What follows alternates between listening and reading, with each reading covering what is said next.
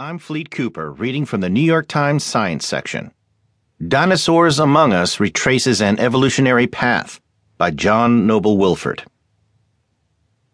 At a preview of the New American Museum of Natural History exhibition, Dinosaurs Among Us, scientists gave a tip of the hat to the man who proposed in the 1860s that dinosaurs never really vanished from Earth.